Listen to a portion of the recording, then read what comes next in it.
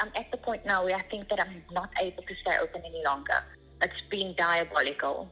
The risk that the virus posed to us doesn't justify the measures taken to prevent it. It's insanity in my view. It's been quite soul-destroying. Weren't allowed to work at all, not earning income at all. I'm a single mom. It's been quite depressing, actually. Since the 27th of March, when South Africa first went into lockdown, hairdressers and beauticians have not been able to work. Government regards the industry as high risk in terms of the transmission of COVID-19, only allowing it to eventually reopen in Level 1. Despite an online petition and a recent court case, the industry remains firmly locked down. However, hairdressers and beauticians are not giving up their fight for financial survival, and there will be further court action soon. But can the industry survive in its previous form and once again be able to provide what many South Africans feel is an essential service? I'm Catherine Rice, and this is episode 10 of the COVID-19 Chronicles. It's fair enough that we've got the lockdown and we've all said, okay, yes, 3 weeks, we can manage 3 weeks, and then it became 5 weeks, and then the salons were told that it's only Level 1, which we don't have any idea what that is. But as a business owner, you still have running costs. So I've incurred all this debt, and I'm getting to a point now where I don't know when we're going to open, and I'm actually seriously thinking of closing the business. Shanice Warrington started her thriving Cape Town salon, Spoilt Hair and Nails, 15 years ago.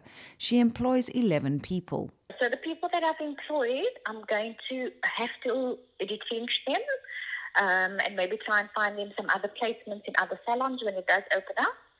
And for myself, financially, I've incurred this debt now, so somehow I'm going to have to pay it off in I'm not sure what capacity. She says despite government promises to provide financial help, she hasn't received a cent. We haven't received anything in all this time. I've received no help financially with my business. UIF paid my staff the tiers eventually, but they've only done one payment and we've been home for over 2 months.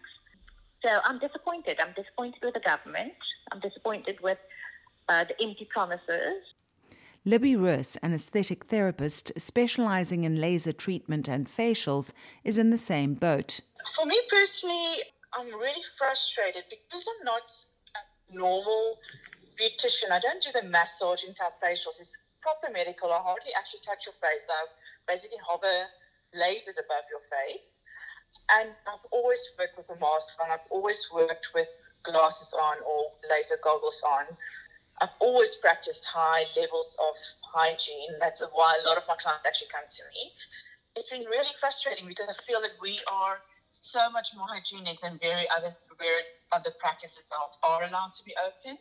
She feels lucky that her landlord at least threw her a lifeline. My landlord has been absolutely amazing. If it wasn't for him being so amazing with my rent reduction, I would have had to move out and probably sell everything and move in with my parents. Don't know what else I would have done. But him being so amazing with my rent reduction, the fact that I did have a bit of money saved, and the fact that I cut out a lot of other extras and cooking all our own meals and really living frugally, we kind of have been okay so far. But if this carries on for another 3 months even, I won't be okay. Then there's no money left. Advocate Carlo Viljoen's urgent court bid to allow hairdressers and beauticians to go back to work was dismissed last month. But he's not giving up the fight and has launched another application on their behalf, which is due to be heard in the Western Cape High Court later this month. It's not just hairdressers, Catherine. It's the entire personal care sector. There's about 1 million people involved. It's a tax revenue for the entire country of South Africa that's being lost to the amount of 250 billion rand that's being lost to the state, which they can actually use, to provide us proper medical facilities if the virus is as bad as they say it is. Already some in the industry have been operating illegally, simply to put food on the table. The regulations is an infringement of our constitutional right to freedom of movement, freedom of trade, freedom, right to life, etc. And that no government action or law or regulation can limit those rights arbitrarily. So we're asking that the court holds any regulations until the state has actually made an application and has been given the go-ahead to limit our constitutional and fundamental rights. He's convinced that the industry's professionals are completely capable of implementing the appropriate hygiene protocols if granted the right to work legally.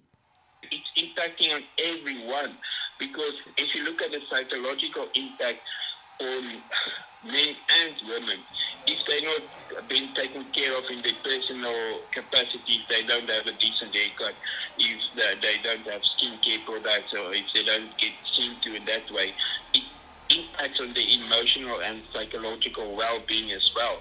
And that counts for every single citizen in South Africa. Imagine what we're going to look like and feel like in another 3 weeks' time if we're not having our haircut. But it's more than just having a bad hair day for most South Africans. The implications are not just bad haircuts, broken nails, and hair with grey roots. It's the salons themselves and those who work in this industry who are most affected, as thousands may be without a livelihood when this is all over, with no way of putting food on their families' tables. This podcast was produced by Catherine Rice for News 24.